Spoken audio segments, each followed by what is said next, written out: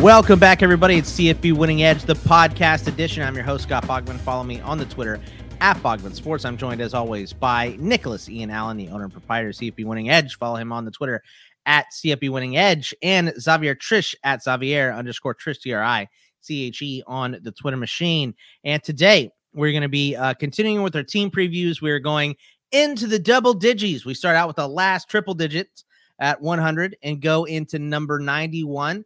But we did get a question this week on the Twitter, Nick, about the stat projections. Our guy, Scott Robertson, had a question for us, particularly about WKU, because you had different wide receivers in your statistical projections than a lot of people think are going to be the number one and number two guys at WKU.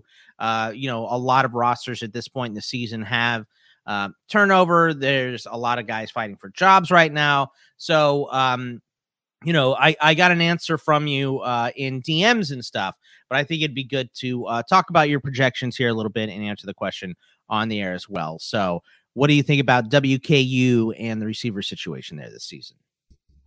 Yeah, absolutely. And if anybody ever has a question, reach out anytime, please. Want to make sure that these things that we provide are as useful as possible. And sometimes things, make perfect sense to me in my mind and how I use it. And it doesn't always translate, to somebody else who might be seeing it for the first time or might not know the decision-making process behind it or what have you. But for this question specifically, and kind of use it as a little bit of an example for anybody who, might have looked briefly at the stat projections and had a similar question.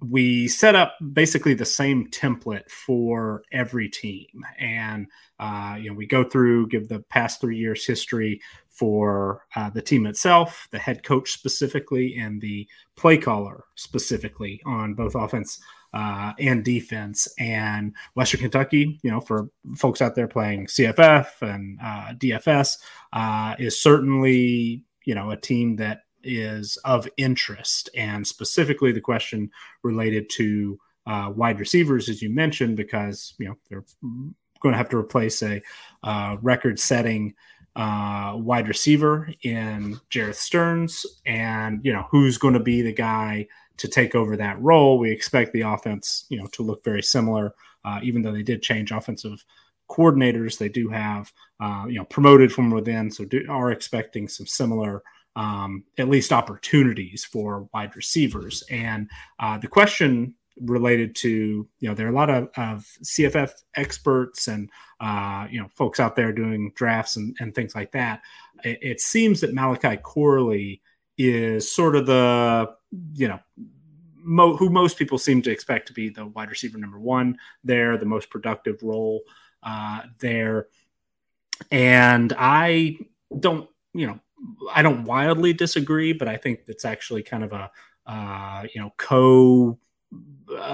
there's sort of three main favorites who I think could end up in that role. Corley is one of those. I also think that David Davis, a returning starter, and Jalen Hall, transfer coming from Western Michigan, are definitely in the mix there, to the point where I actually gave Davis and Hall a slight lead in my own depth chart projections. And so those are the two who are listed in our stat projections. Unfortunately, for an offense like WKU and a few others out there, it would be nice to say, okay, this is what, wide receiver 3 or maybe even wide receiver 4 might project to be, because those guys might, have some value.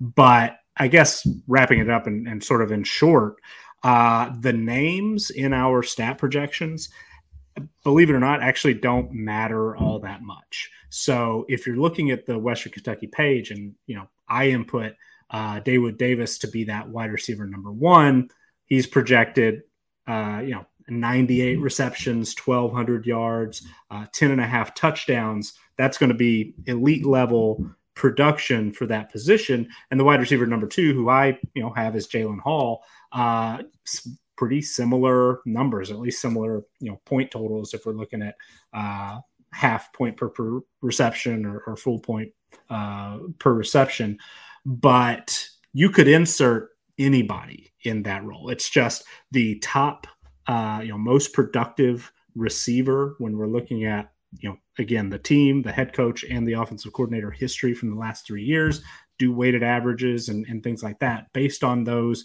usage percentages, that's just where the number one receiver, what the formula spits out, what the number two receiver spits out.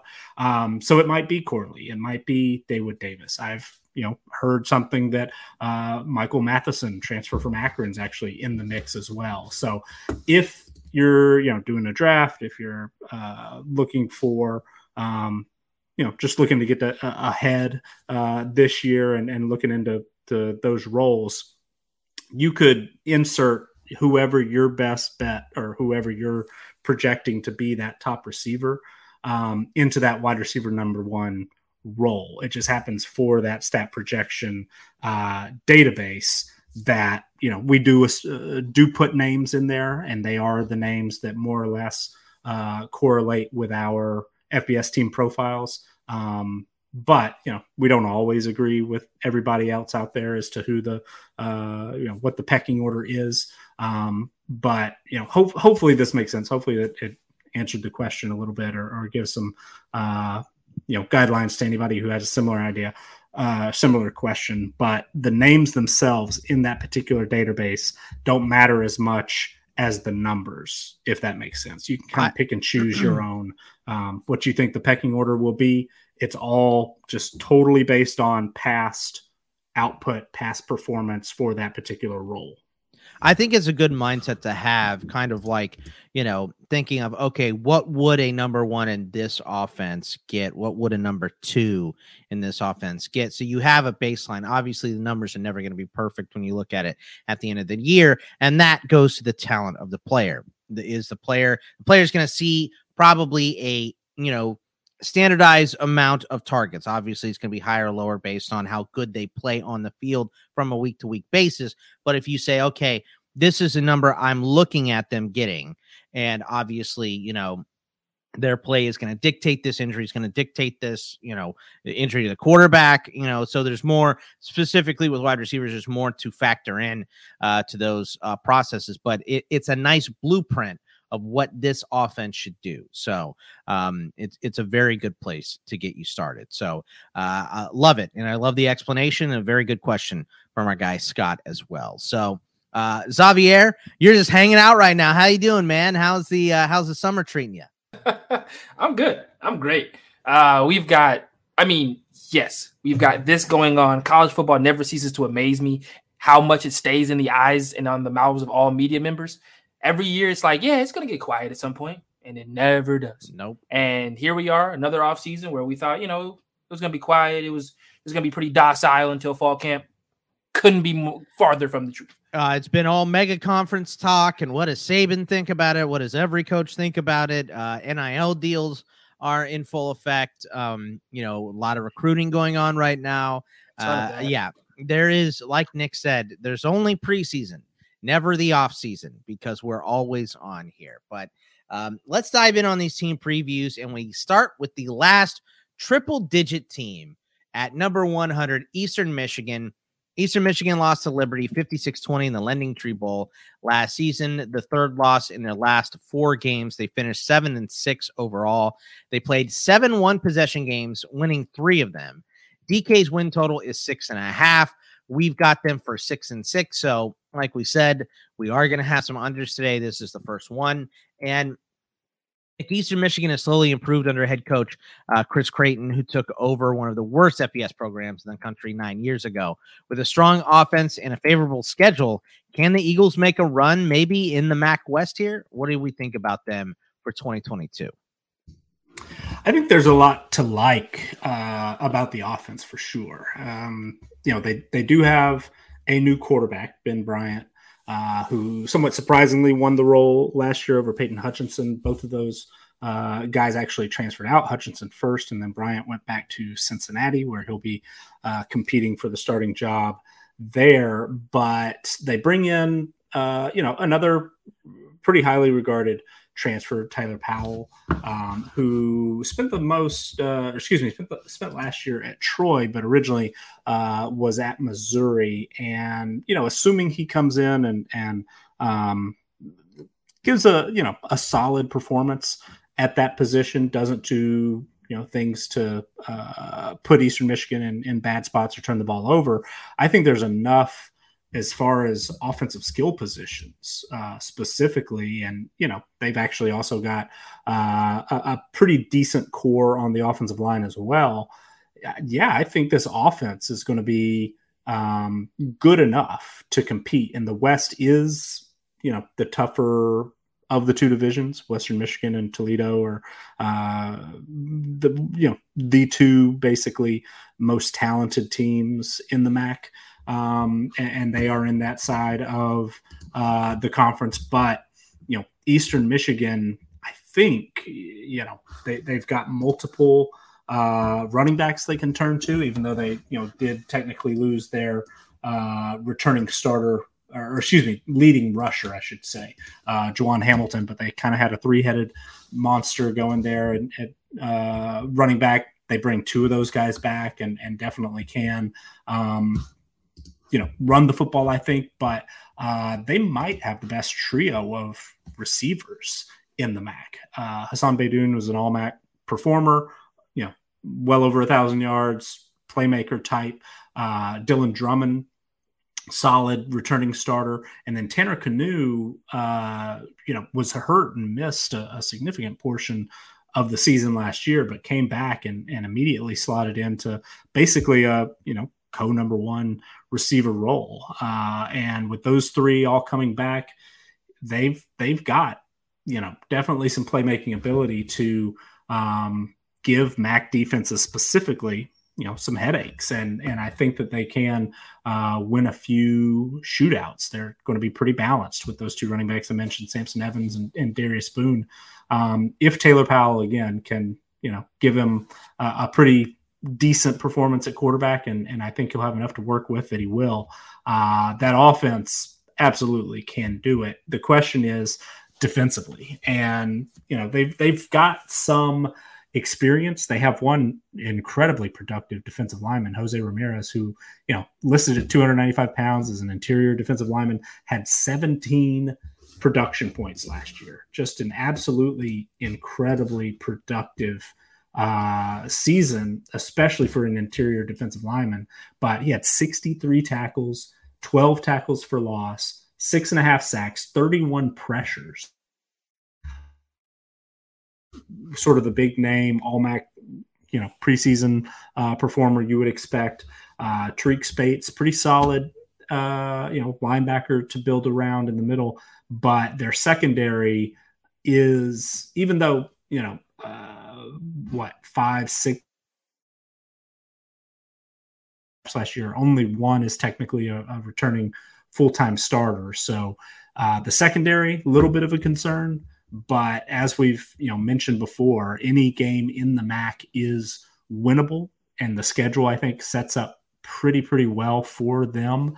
They get Western Michigan on the road, but early in MAC play, and Western Michigan's got to break in a new quarterback as well. So I think that, works out timing wise, but then they also host Toledo and they host Central Michigan. So, getting two of the three toughest teams in the division at home is big. And then the other one, I think the timing works out pretty well. If they can win two of those three, they've got a shot, I think, to make a run. I'm not saying they're, the team to beat or the favorite, but Eastern Michigan, even though we are under, even though we expect only 6 wins, as things work out on average, a lot of these games project to be one-score games, a field goal difference or less. And there are going to be a lot of close ones. And when you've got some coin flips like that, you win more than you lose and get some breaks going, the right way. I think Eastern Michigan absolutely will be a factor. Not sure they'll be able to completely get over the hump and make it to, the MAC championship game, but they'll be in the mix. Yeah, Xavier, it looks like they're going to flirt with this line here because, like we said, 7 one-possession games last year. They won 3 of them, which means they lost 4 of them. And they still ended up over 500 last year. So they're definitely going to be in this line, but this is a hard team to predict, right? Oh, absolutely, because they could go one way or the other. Right now, this year, they either win those one-possession games that they lost last year, or maybe they win all of them this year. When you have a team that has so many one-possession outfits like they did last year, it could go one way or the other. We've seen it all across football. Those one-possession teams are scary to bet on in the year coming up. But I do like what Nick was talking about with their balance. I love their offense, the way that they had a platoon at running back, the receiving core. They added Darius Lassiter, and I'll get to their recruiting in just a second. They added Darius Lassiter from Butler Community College, who was, I think, a big play guy. Had 37 receptions, but had 707 yards, and 10 touchdowns. So definitely a guy who gets up the field, and when you have an average of 19 yards per catch, pretty explosive. So I think that's going to help their receiving core, gives them added depth there as well. That's just going to add to the balance offensively that they're going to be able to show week in and week out. So I really like them to reach that win total. I'm going to say that they go over. I think that they have a non-conference schedule that's, more than that they can navigate. They play Eastern Kentucky. I think at Louisiana isn't as daunting of a task as it would have been last year. Heck, even at Arizona State isn't, I expect them to lose that game, but it's not as daunting of a task as it may have been in prior seasons either. With that university kind of being in a weird spot, and who knows what that university even looks like come football season, let alone come week 3 of the football season. So I like what Eastern Michigan can do from the recruiting aspect. Like I said, they were able to bring in a couple of transfers. They didn't hit the transfer portal too hard, only bringing in 4. But I think ultimately the guys that they did bring in will add to the depth that is very necessary with this team when you use as many guys as they do on offense. That just makes them, that much harder to scheme for. And in some ways, like I said, with Darius Lassiter, will make them more explosive. So we're going to move on to the double digits here. The very first team up in the double digits, number 99, Arizona, the Arizona Wildcats. They played BYU tough in Jedd Fisch's first game last season, falling 24-16, mainly because I bet on BYU in that game. But they lost 8 in a row to open the season before beating a shorthanded Cal team 10-3. They finished 1-11 in Jedd Fisch's debut. Their DK total is still low here. 3 is their total. We have them at 4-8, so we have them over the 3. There's a lot of excitement surrounding the Wildcats, particularly on this podcast, because we talked about them all offseason. This is Fisch's second year. The schedule is tough for Arizona. So do we expect them to make a significant jump in wins? And, getting to 4, unfortunately for Arizona, would be significant. And, our guys, John and Eric over on the ITL CFF podcast, Nick, think that they're better than ASU right now, which it would be surprising. I think, with the weird stuff that's surrounding Arizona State, that could be possible. But Arizona definitely headed in the right direction, even if the win total doesn't hit this year, correct? Yeah, I think there's absolutely plenty to be excited about for Arizona. Will they see a significant jump in wins? That I don't know. I think the schedule might just be too tough. I mean, I'm glad actually that we're on the over on this one. I wasn't sure that we were going to get there. But the schedule, man, the non-conference schedule, even in the FCS opponent they play is not even is it not a guaranteed win. We have Arizona as more than a touchdown or right around a touchdown underdog to North Dakota State. And, that's after they go on the road to play San Diego State, one of the toughest G5 teams in the country year in and year out. They host Mississippi State, who, SEC team, very talented, fairly unique offense in some ways. So another difficult opponent, and certainly one that Arizona will have a talent disadvantage, at least as far as depth and things like offensive and defensive line. It's going to be tough. They very well could be 0-3 in the non-conference. But when they turn the page to Pac-12 play at Cal, that's absolutely a winnable game. Home against Colorado, absolutely a winnable game. It's very possible they, start Pac-12 play 2-0. And at that point, the middle is very, very tough. Oregon, Washington, USC, Utah, UCLA, all on a row. But Washington State, they're going to be on a similar talent level, if not, a slight talent edge. Get that game at home. And then I'm not sure I would jump on board to say that Arizona is better than Arizona State right now. But come November 25th, they absolutely might be. That Arizona State program could, we've talked before, could go one of two directions. Sure. And one of those directions is basically way south. Quit. Yeah. And by the end of the year, Arizona's at home. They're fighting for, respect in the state, in the conference, but also, they might have a little something to play for, and maybe Arizona State's kind of already checked out. So, I think that, 4 wins is reasonable, even though we only have them favored in one game, even though that stats only model that we, spent a little time talking about at the beginning has them actually as underdogs in every game. There's some real potential here. If Arizona gets slightly better quarterback play and bringing in Jaden DeLora, who is, Pac-12 freshman of the year, would seem to indicate that they probably will. They've got a ton of depth at that position because everybody who played quarterback for them last year, and they had 3 different starters, they're all back. There's also a freshman quarterback that there's some excitement around, and Noah Fafita, who was a high school teammate with several of the highly ranked prospects, true freshmen coming in, that they are likely to see some playing time. Guys like who's the wide receiver, 4-star Tetrioria McMillan, right, is a top 100 level recruit. Big time get, could develop. It's not just transfers. Yeah, it's not just absolutely. transfers. They're getting recruits too. Yeah, absolutely. I mean, it was a top 25 recruiting class or close to that. He was a top 100 player. Kean Burnett, highly rated, tight end recruit. Both of those guys were pretty conservative when it comes to putting true freshmen in the 2 deep or especially the starting lineup, but had to pencil those guys in at least as contributors, at least as guys who are going to be getting reps in week 1 and could develop into starters in year 1. Brought in Jacob Cowing, who was all conference USA level receiver at UTEP, big time, big play threat. Their offense, last year ranked in the triple digits, 117th in offensive team performance.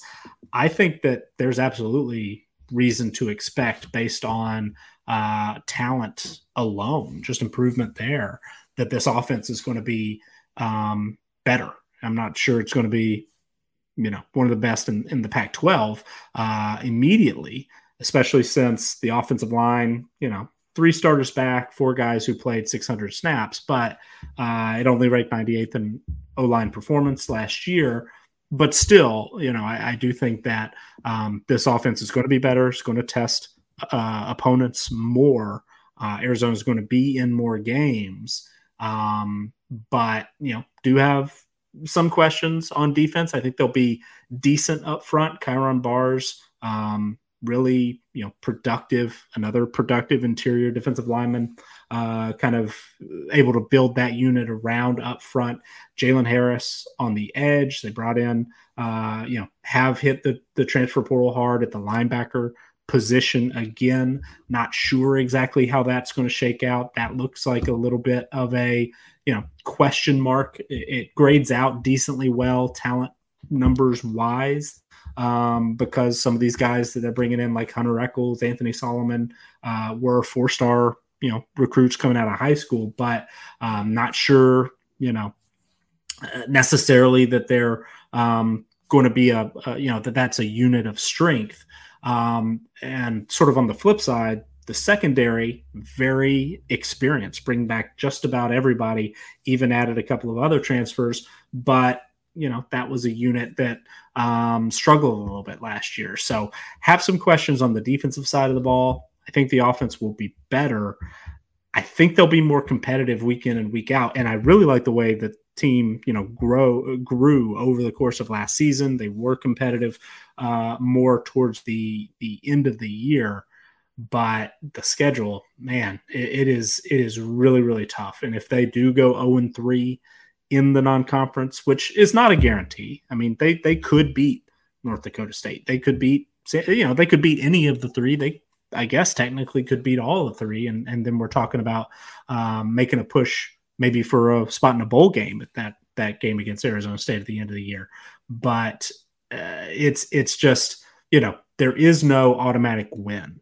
Even Colorado, even Cal, those are not automatic wins. Right. And so to be able to stack, 3, 4, 5 upsets is just difficult. And it can happen. We'll talk about a team here in just a little bit that had, went from winless to conference champs one year to the next. That I think is probably out of the question, but, go from one win to a bowl, it wouldn't be the most shocking thing we've ever seen. So I think Arizona will be a lot of fun. I'm really interested, really excited to watch them this year and see how much they have improved. But,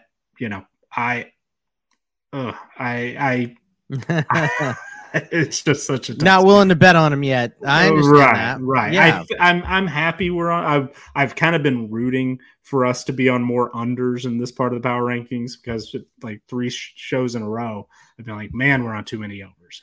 This one, but those are all low like totals. Yeah, they are, and it'll even out. And I wouldn't be, super surprised if we actually end up with more unders than overs once all is said and done. But This one, I'm kind of okay with it. The number of games they're favored in, especially in the stats only model, that makes me a little nervous. But I do think this team is capable of winning 3, maybe 4. And if a couple of things click and they get a couple of breaks, they could be in the bowl conversation. Yeah, Xavier. I mean, dragging a team up from the depths of college football is a lot like losing weight. It's incremental. It takes time. You have to adjust your whole attitude and your outlook on everything. And but when people haven't thought about you for a while and they see you again, they go, "Oh, look at that. This guy is losing a little weight, dropping a couple of lbs, putting on some muscle, all that stuff." I feel like that's what U of A is doing right now, where they're in the stage of they've been doing the diet for a year. They had a substantial amount to lose, but no one really thought about them. And now when we see them this year, they're going to be like, "Oh, these guys are just about ready for summer here. Whip that shirt off at the beach." Maybe not quite there yet, but they're on their way. So that's how I feel about U of A this year. What do you think about them? Yeah, I think that's very indicative of what you look at especially when you look at them from a recruiting aspect. They haven't had a recruiting class this good since 2006. That's the last time they had a class that was in the top 25 in the overall rankings, as according to 247. The last time they even had a recruiting ranking inside the top 30 was 2011 is what I saw. So yeah, it's been a while since they were able to hit the recruiting trail like this and genuinely come through with dividends, right? So I think that's huge to talk about, and actually, what's funny, the guy who was coaching them last time that did this was Jedd Fisch. So I think it's funny that, you look at this team and you look at what they're having to do on the recruiting trail, and it's amazing, right? Not only did they have an overall ranking of 25, a composite ranking of 22, which I think takes more into account the kids coming out of high school, and obviously a transfer rating of 27. It just, it speaks to what they were able to do and the quality that they were able to get on both the high school trail and as well as the transfer trail, which is, so important in today's game to be able to do both of those. People kind of got on them for the gimmick of bringing Gronkowski to their spring game. But I think, they're trying to build, an Arizona that, what were you gonna say, Scott? You got to look. It's not a gimmick. I mean, that's one of the best players in their team history. So absolutely. And I think it's funny that a school like Arizona gets crap for that. I think it's because it's Gronkowski and because it was a helicopter and it was over the top for sure. But I mean, come on, man. Like, one of the best players in school history can't. Yeah, he can't show up for recruiting. Give me a break. That's dope. Right. That people Matthew McConaughey is at every Texas game. Yes. But, Like, so I use your resources, right? There's no problem with doing that. I just think it's funny that a lot of people were like, wow, look at Arizona using their one resource. Well, if you're going to use the one resource, use it to the best of your ability. Like, I'm sorry. You can't use the basketball recruiting guys here. So let's bring in Gronk. Cool. That's okay. Says who? I mean, I'd bring in Mike Bibby. Looks like a linebacker now. You got any eligibility left? You could probably play end or linebacker or whatever. So absolutely. But yeah, like I love what Arizona's doing on the recruiting trail. I think that they can build upon this, especially when you look at their counterpart within the same state. They're going to be able to get a lot of the kids in Arizona. They're going to be able to pull a lot of those kids away. And ultimately, I think it's going to pay dividends down the road. Already, as of right now, they have the 34th ranked recruiting class in 2023. They already have 17 hard commits as well. So there's, they've got quality on top of quantity already in this class. They had their best recruit of all time, according to rankings, in their 2022 class. Like they're moving in the right direction. So yes, where I agree with Nick, I agree with Scott. Their schedule is just a little bit too daunting for me to say that this is a team that's going to make a bowl game. The future for Arizona is bright. There is a light at the end of this tunnel, and you're starting to see the dividends pay off for a university that 2 or 3 years ago was definitely in the dark ages. So I like what they're doing on the recruiting trail. I think it's going to take another year before we really see it on the field. Also, hopefully you get a better non-conference schedule in 2023 because this year is hellacious. Next year's non-conference schedule for them is Northern Arizona and UTEP. So good job, schedule guys. You got it ready for next season. But this year's is just a little bit too hard. I just don't, and you're absolutely right. Outside of North Dakota State, I would probably have them in underdogs in every single game outside of that. And that's only because North Dakota is coming to Tucson. If they had to go up, to North Dakota State, I would have North Dakota as the favorite. Yeah. So, yeah. Yeah, I mean, they're going to be an interesting team. They're on the right direction. It might just be a year early. For fun fact. They have USC as their homecoming game. I think that's hilarious. Yeah. Well, we'll see. And the bye week ahead. Hey. Upset alert. Yeah, I was like, is Nick doing an early upset alert? We love that. I would love to come back and say that Nick called that on this show. But let's move on here. Number 98, Charlotte 49ers got off to a 4-2 start, but lost 5 of the last 6 games, finished 5-7 and falling short of bowl eligibility. The Charlotte defense fell apart down the stretch, allowing 38 plus in the final 5 losses. That is rough. Their DK total is 4.5. We have them at 6-6. So another team we are over the 4.5 significantly here, 1.5 over on that. Charlotte could have one of the best offenses in Conference USA, Nick. Is there any evidence to suggest this Niners defense will improve enough to factor them into the Conference USA title race? Because like we said, looked horrible down the stretch. Can they get better on the defensive side and put themselves into bowl eligibility here?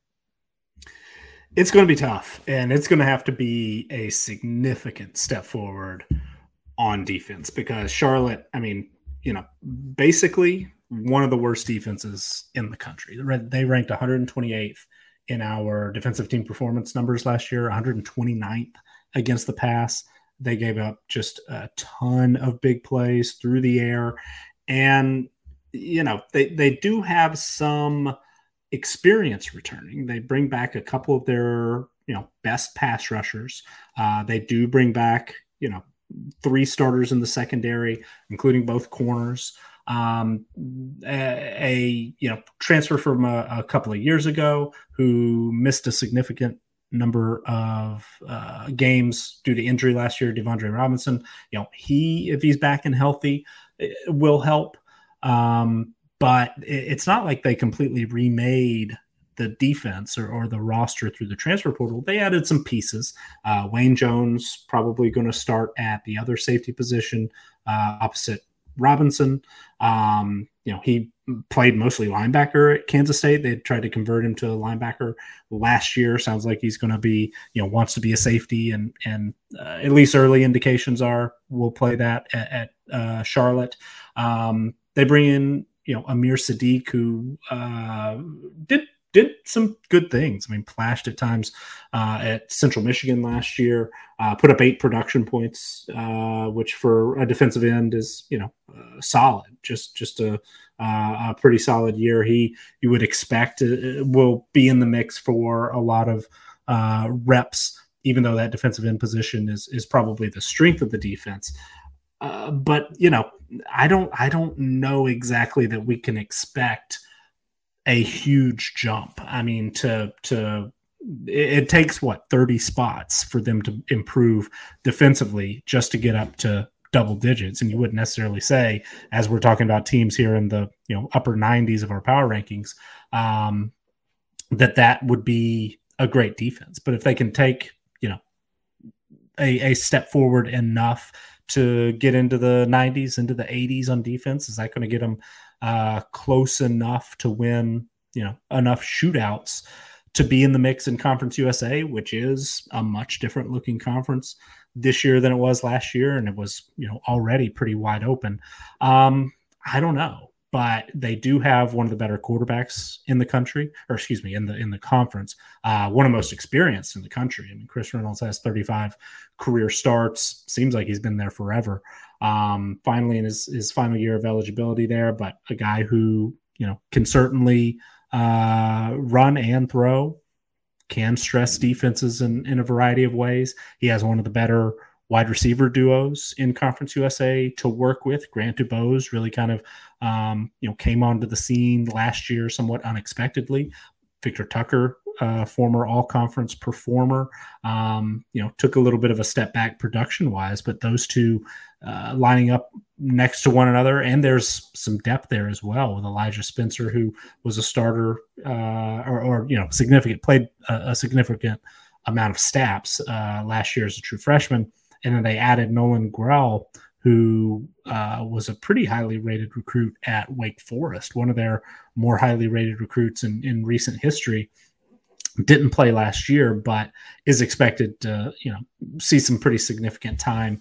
Another team similar to Eastern Michigan with, a pretty good duo at running back, some depth there, some questions on the offensive line. They did lose one of their better players up front, Dimitri Emmanuel, who transferred to Florida State, but 3 returning starters are back, and they've got 6 guys who played 100 snaps or more last year. So there is some experience there, and that unit was actually decent last year, ranked 69th in our O-line performance ratings last season. So, offensively, there are very few question marks.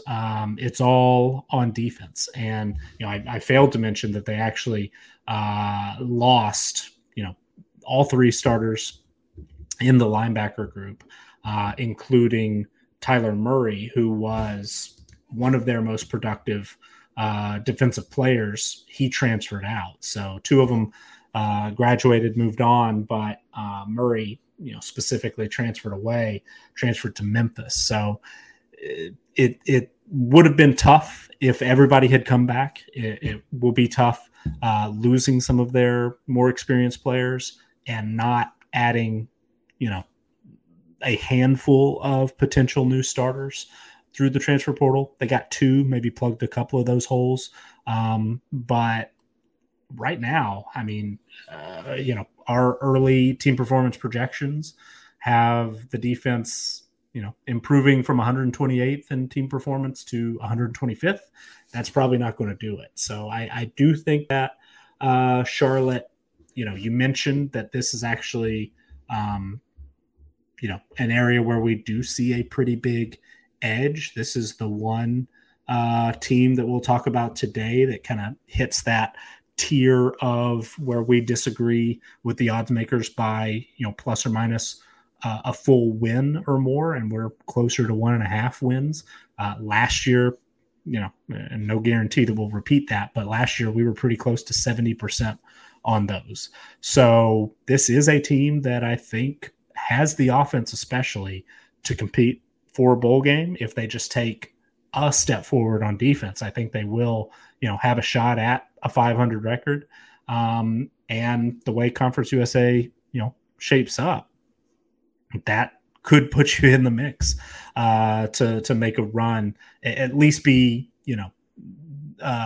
competitive with that top tier in the conference. So I think Charlotte's going to be, a pretty interesting team, and a team that, at least the way our numbers shake out right now, we do see, some value on to be a good bit better than what the odds makers think as far as their, win total goes.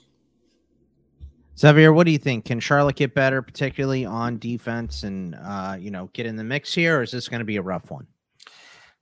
I want to say yes. I do. I want to say that, they're going to make the necessary adjustments defensively to get better. But, I've said it on this podcast a ton. Older garbage just smells worse. And this wasn't a team that too terribly went into the transfer portal to make themselves better defensively. They brought in 3 linebackers.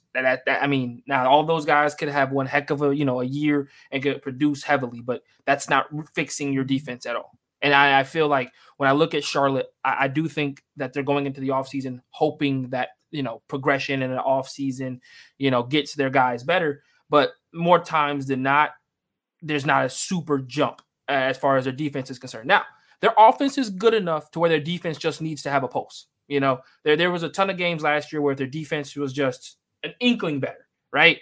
Was just not a complete turnstile. They would have won a game. Louisiana Tech is when I look at, they lost 42-32.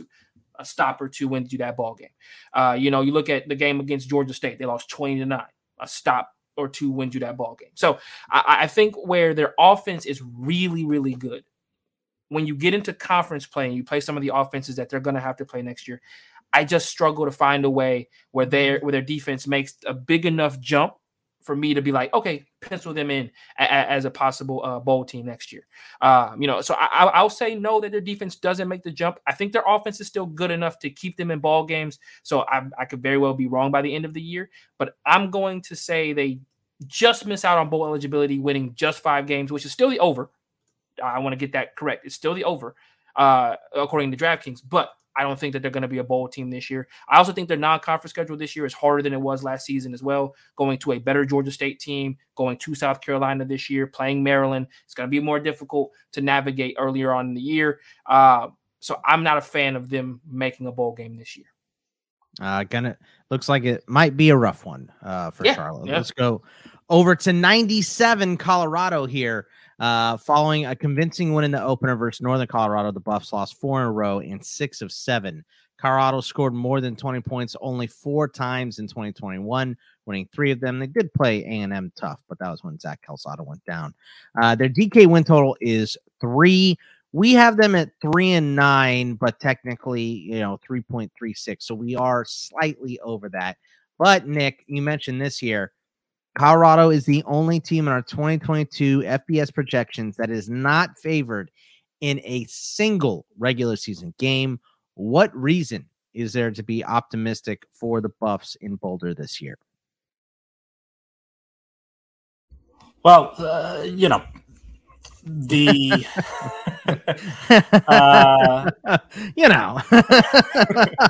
that's a good start for Colorado there. It's a tough question, honestly.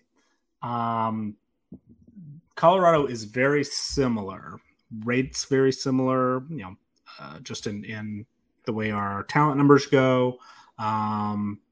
Rates very similar in a lot of these, single game point spread projections to Arizona. Obviously, they're just 2 spots different in our power rankings. But when we're talking about Arizona, I had a lot to say about things that excited me. Recruiting moving in the right direction. Seems like, commitment to the program moving in the right direction. Winnable games, sort of how things set up on the schedule. And there's not very much of that with Colorado. Recruiting, not anything special that I'm aware of. Some of the more winnable games on the schedule don't necessarily set up, super well. Specifically, they have to go to Arizona. So even though we do have them, ranked a few percentage points higher than Arizona, Arizona's favored in that game by, nearly a field goal. They do host Cal. So even though they're still an underdog, that's a very winnable game. that might be their best shot. But some of the crossover games, pretty difficult. Have to go to Washington to play. Hosting Arizona, not great. Have to go to Oregon State, which, Colorado beat Oregon State last year, but that's a little bit of a, revenge factor type game there. And I think Oregon State will be highly motivated to win that game at home, kind of right the wrong of last year. And currently we have Oregon State as a, double-digit favorite. And everything I complained about in the non-conference schedule for Arizona, Colorado, has the same type thing. In some cases, maybe even worse, because, they don't play an FCS opponent, even though, Arizona picked the behemoth of the FCS level, but they picked it is an in-state, technically rival, but they are playing one of the most ridiculous non-conference opponents you could pick to go to Air Force. Different style of offense that you have to prep for, different, just atmosphere, pretty difficult opponent. It's kind of a no-win situation. If you win, you're supposed to. If you lose, how could you possibly let that happen? So they also play 2 Power 5 opponents, home against TCU to open, which, we haven't talked a whole lot about TCU recently, but I think they're kind of a sneaky good challenger in the Big 12 this year. And then at Minnesota, a Minnesota team that just, completely just bullied Colorado last year at home. So, I really don't have much as far as optimism goes for Colorado. They were among the very worst offenses in college football last year, and they lost their best offensive player in running back Jarek Broussard, who transferred to Michigan State. You do get Alex Fontenot back, who was was in 2020, I believe, Pac-12 Offensive Player of the Year. So that's exciting. But, still, no, actually, he was out in 2020. He was a starter in 2019. So he's a solid player, but losing the ability for that sort of two-headed monster is difficult. Their offensive line is decent, was actually a strength of the team last year, but they do have to replace their 2 best players on that unit, who are out of eligibility in Colby Purcell and Kerry Kutch. So that's a little bit of a mark against them. On defense, they've got a little bit more, I guess, to be excited about. It was at least a better unit last year, ranked 102nd in our defensive team performance, but they lose 2 of their best players, most productive players, Carson Wells and Nate Landman, because both of those guys are fighting for roster spots as undrafted free agents in the NFL. They also lost Mustafa Johnson, who was limited last season, but highly productive prior to that, the couple of years prior to that. He's also out of eligibility, but they lose 3 defensive starters, 3 starters in the secondary to, 2 of them transferred to conference rivals, Oregon and USC. That's Christian Gonzalez and Mekhi Blackman. They also lost starting safety Mark Perry, who transferred to TCU, that week 1 opponent.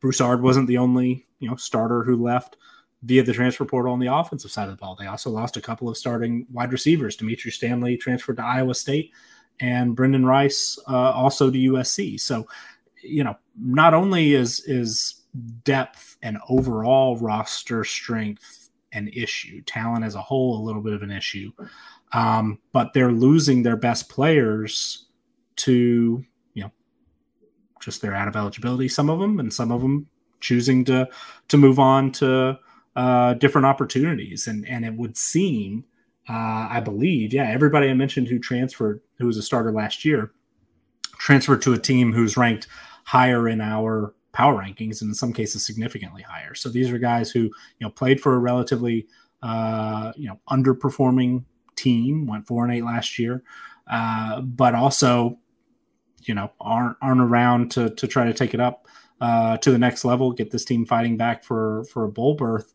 But they're moving on to, find a new opportunity elsewhere where maybe they have an opportunity to win more games. So it, to me, the optimism is lacking. And like I said with Arizona, I was glad we were on the over because there was some things to be excited about here.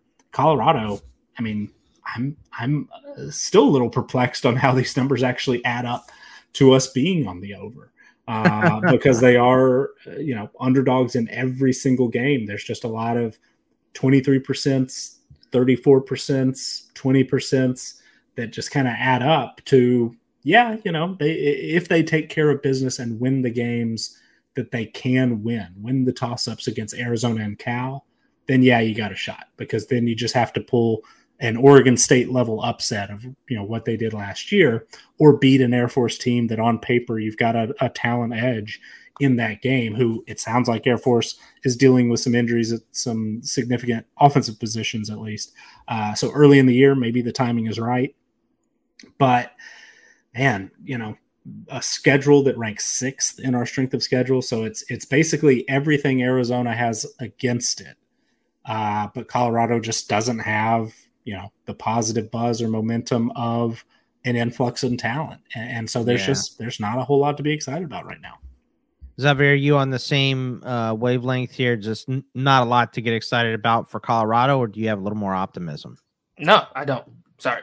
I'm not going to be the guy that comes in here and tells you Colorado has a chance to upset a couple of teams in the Pac-12 and, possibly be in that bowl mix as they get to the end of the year.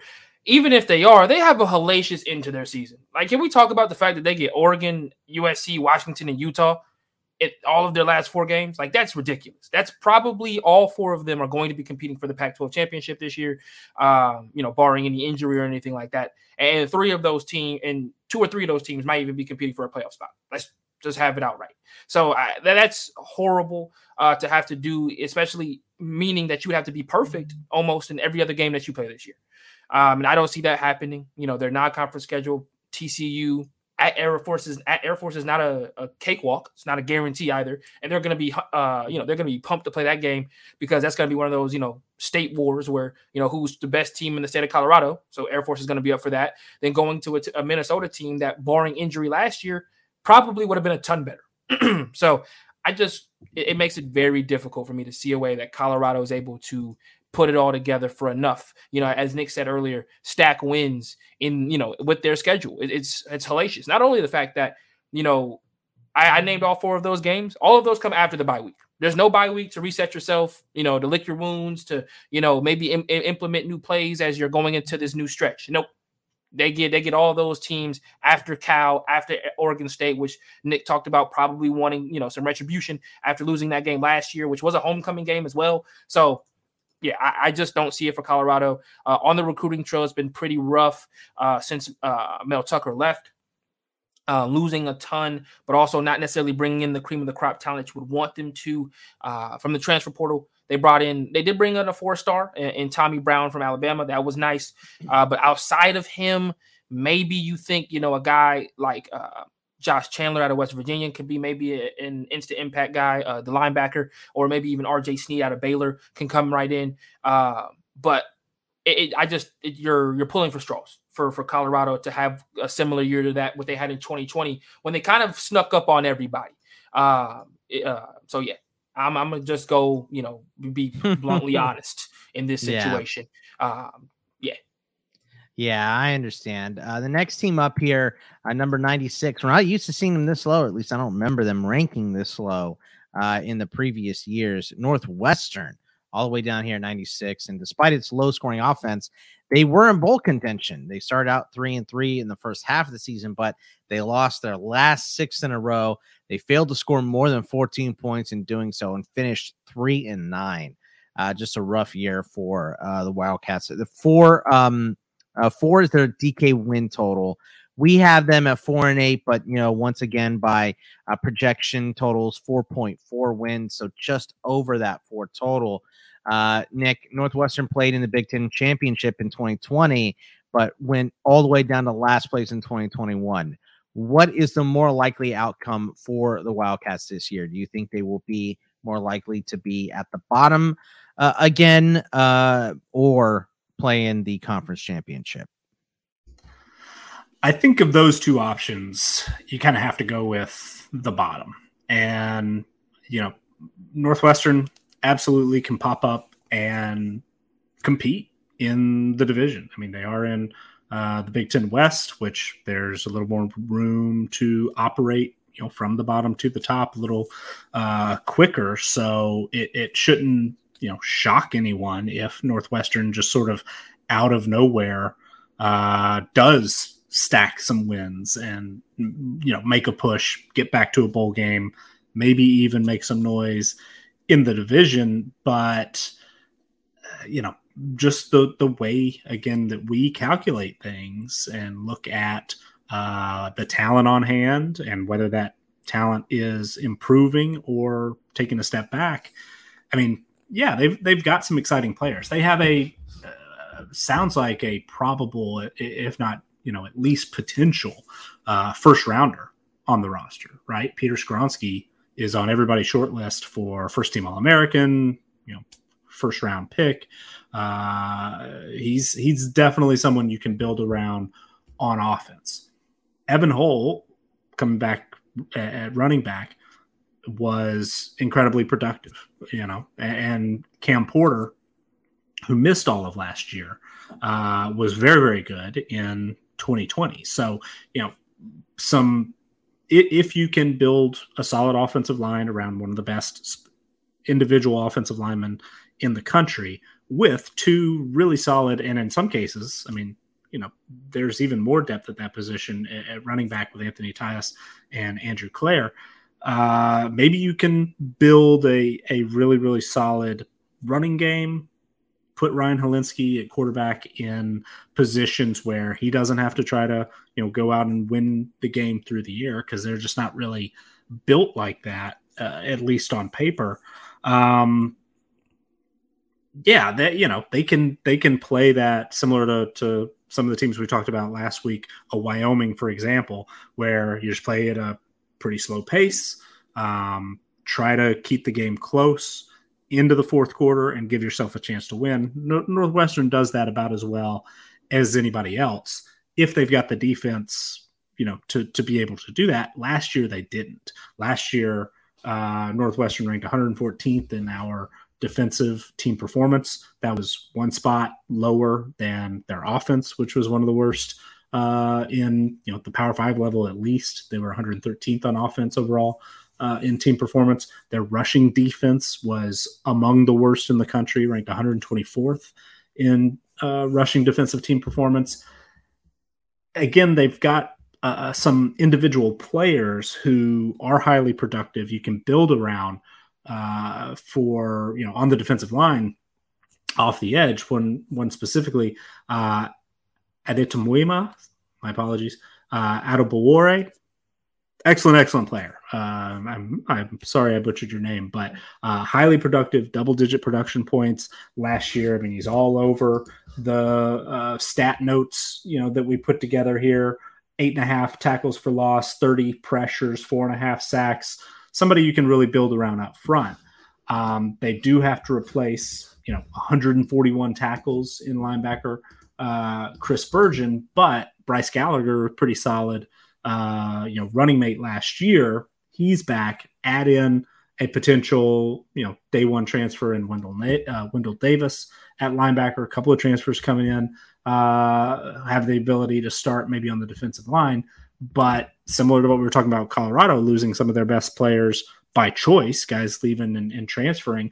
Brandon Joseph was an All-American in 2020 as a freshman at safety. He's transferred to Notre Dame. And so, when you're a team like Northwestern and the overall talent just isn't quite,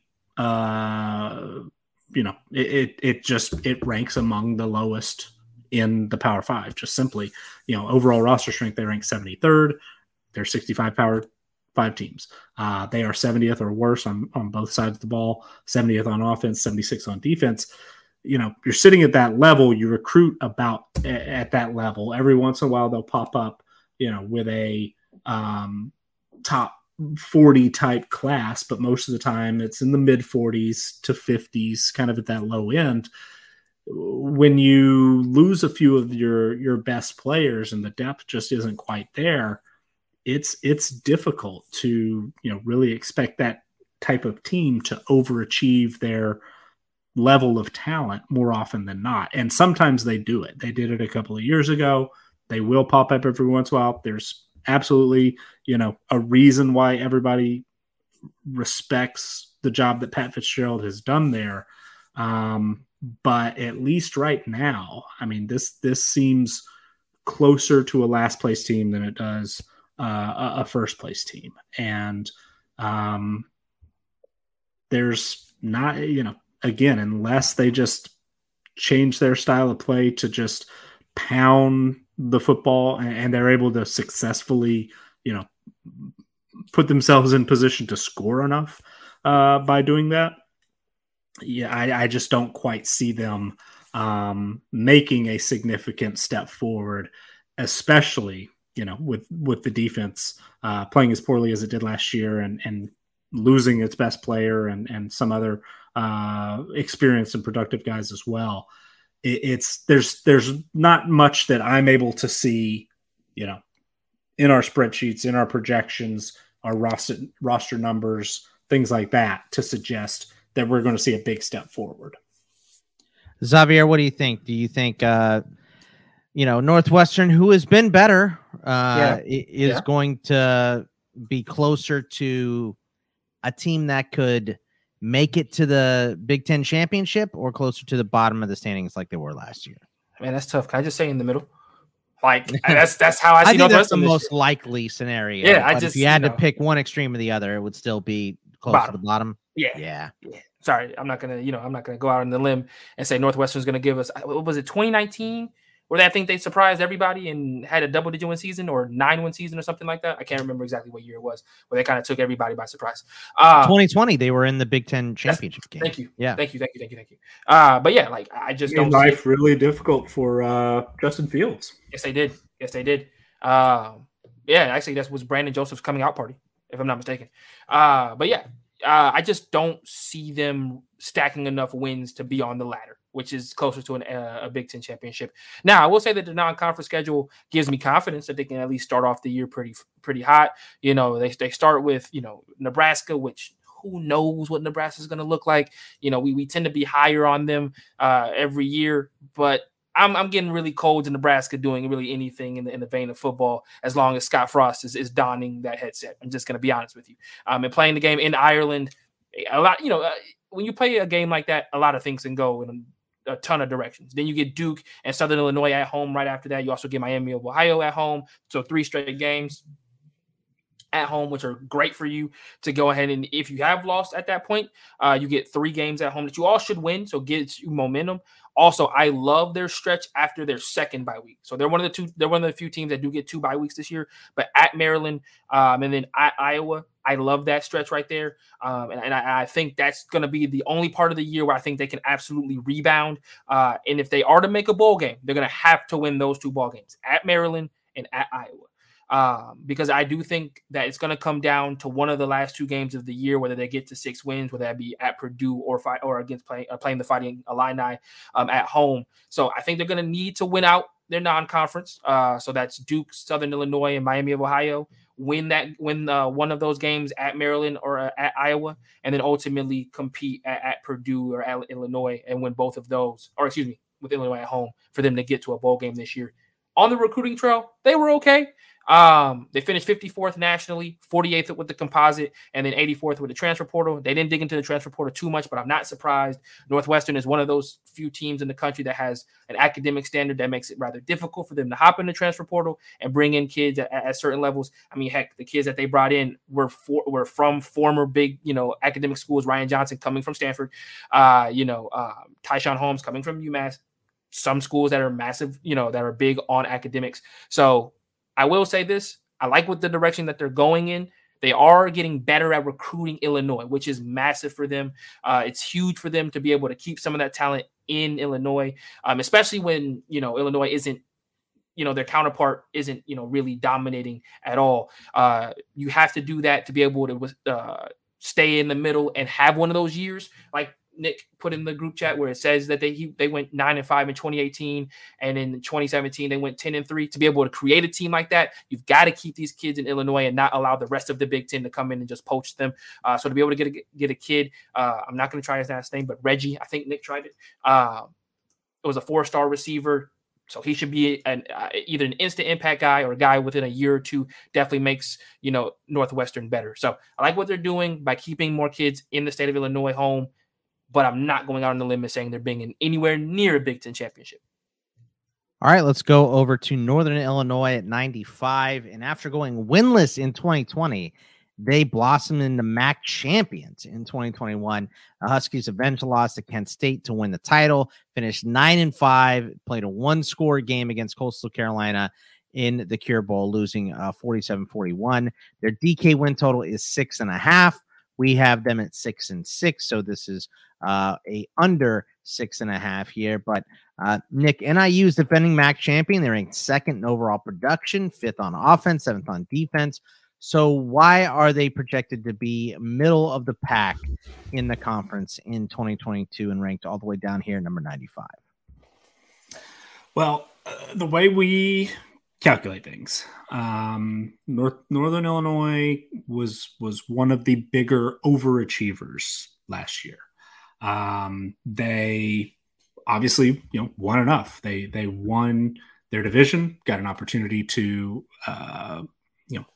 play a rematch against Kent State in the MAC championship game, and they dominated that game. I mean, I had an opportunity to rewatch it yesterday, and they just set the tone and kind of suffocated Kent State to the point where they were able to play keep away, and that was the recipe for success multiple times for Northern Illinois last year, and it's something that they probably will try to do again this year, is just lean on, a deep group of running backs, even though they did lose Jay Ducker, who was a 1,000-yard receiver, or 1,000-yard rusher.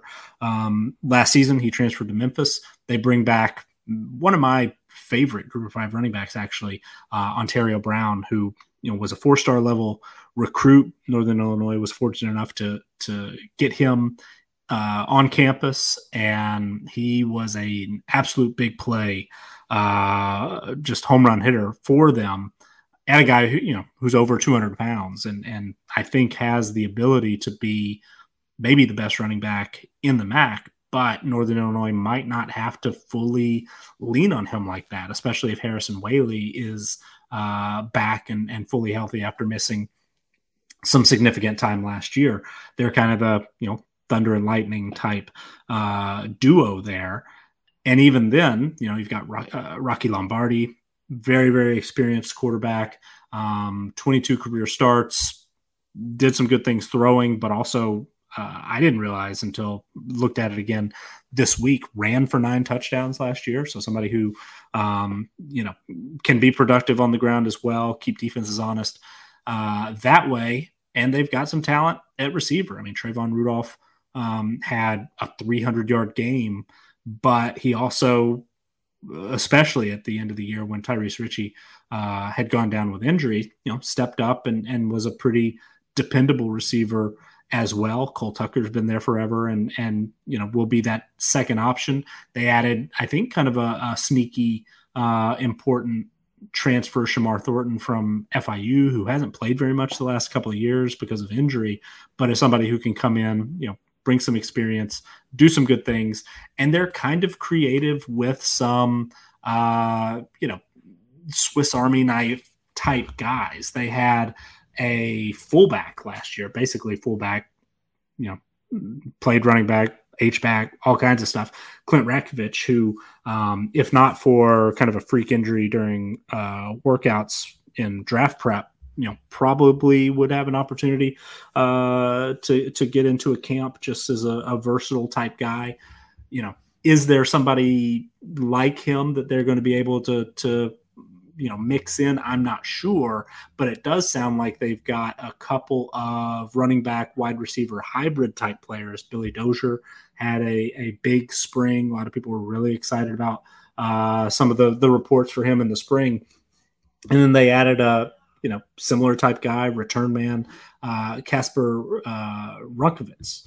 Again, my apologies if I screwed that up, but a transfer from Illinois State at the FCS level, who can do a variety of things as well. Might be a sneaky ad, similar to Rakovic, who was an FCS transfer. They also made a pretty interesting addition through the transfer portal at the quarterback position. You've got Lombardi. He's, not even just penciled in as a starter. He's going to be the starter. But Justin Lynch, a name very familiar to Northern Illinois fans, transferred from Temple, had followed Rod Carey to Northern Illinois, signed with him out of high school, but his older brother, Northern Illinois legend, and somebody who, can come in, give you some depth at that position. He and Ethan Hampton, who we got to see a little bit of toward the end of last year as well, started one game. Maybe Justin Lynch, who is an athletic guy and can do some good things on the ground. Maybe they are creative in how they get him the football. So Northern Illinois is one of those teams. Last year was a really, really good example of, especially on offense, they're conservative enough that they are willing to try to dominate time of possession, run the football, play keep away, get a lead, keep a lead, not do anything to screw it up. But they also have some big play guys who can, take it the distance, like a Trayvon Rudolph, like an Ontario Brown. And they had to win some shootouts because their defense was pretty rough at times, ranked 126th in our overall defensive team performance, 120th or worse on, both sides, against the pass and against the run. And they're experienced, in the secondary. There's probably more to like. A couple of all-conference type players in Jordan Gandy and CJ Brown.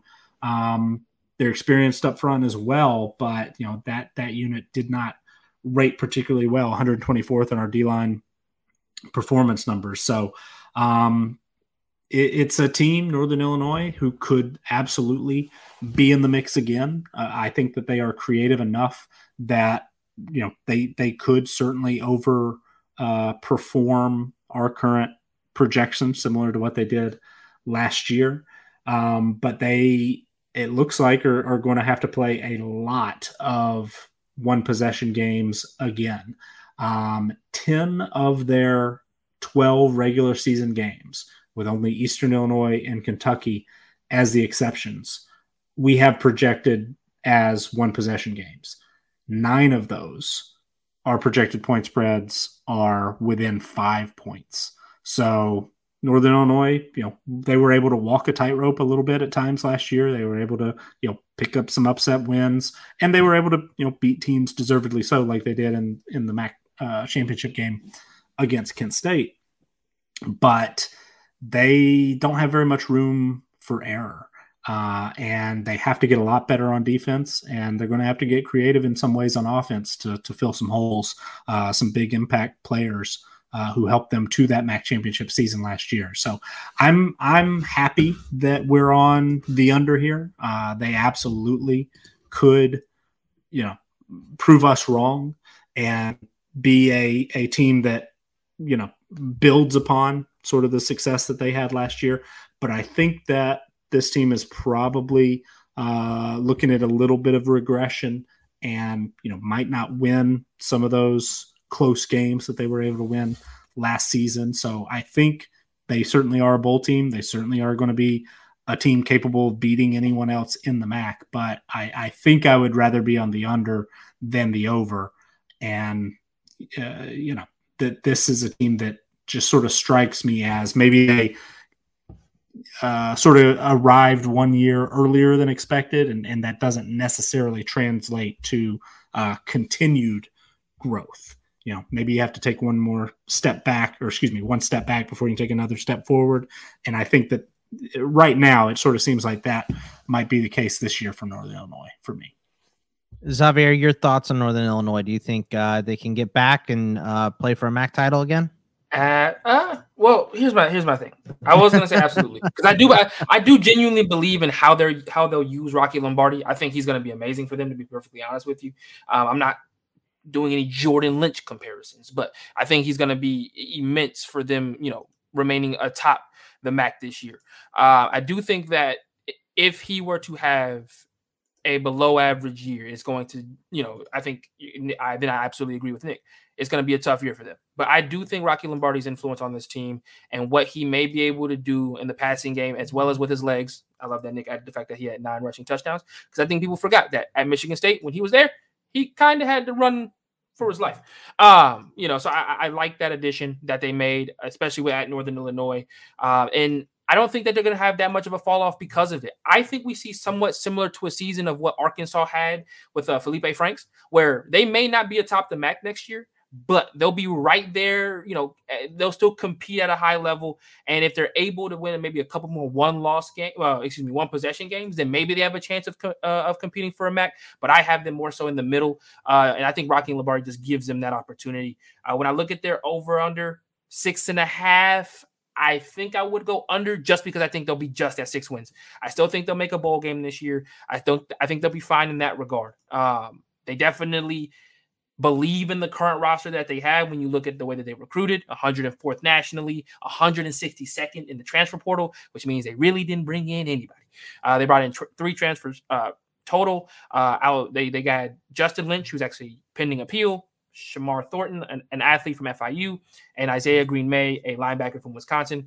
So they didn't, hit the transfer portal hard. So they believe in the guys that they have. I will believe in them too after a year that they just had.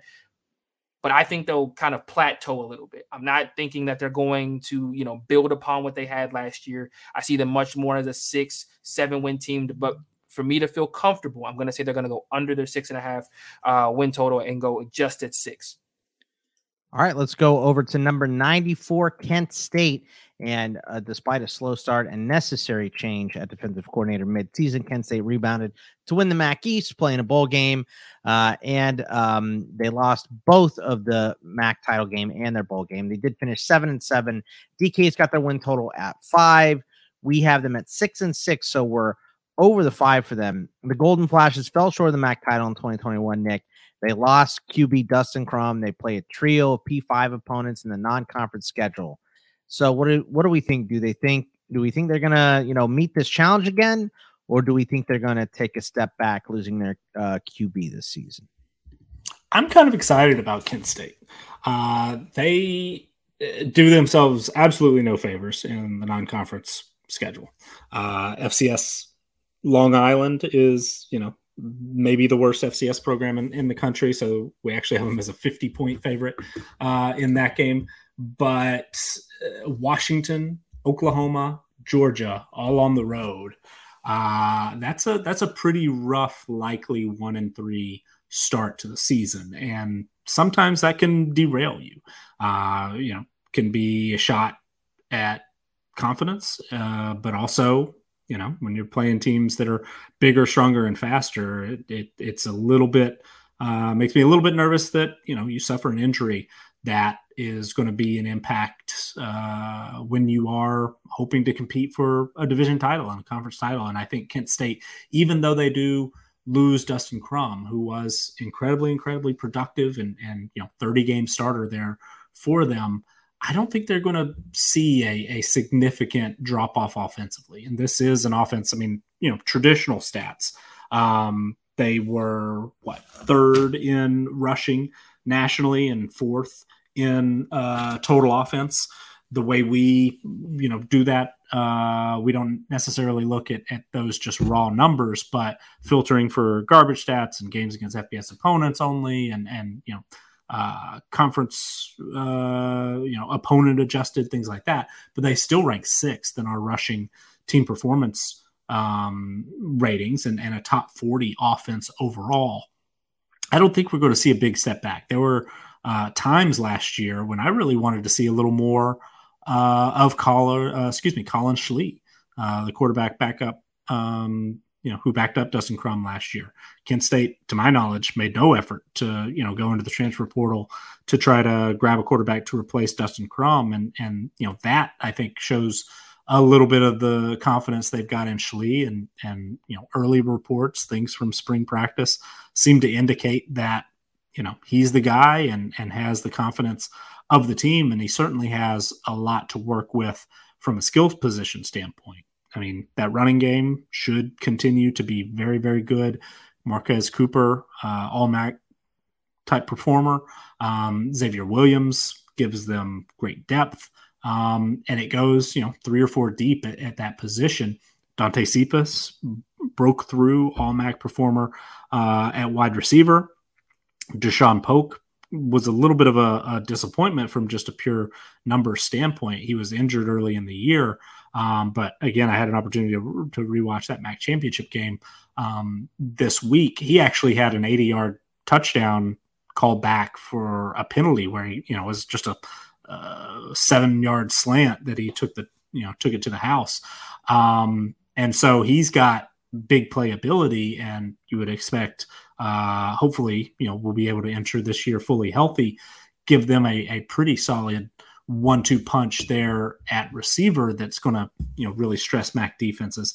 I'm a little worried that they've got quite a bit of turnover on the offensive line, but they were able to add a couple of transfers there.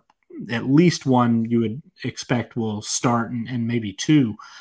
So I think offensively, Kent State is in a really good position to continue to be the, top scoring offense in the MAC, and certainly in the mix in a lot of the, overall offensive metrics that we look at, to be a very, very solid offense from top to bottom. Defensively has been the issue there. And, last year they did make a midseason change at defensive coordinator.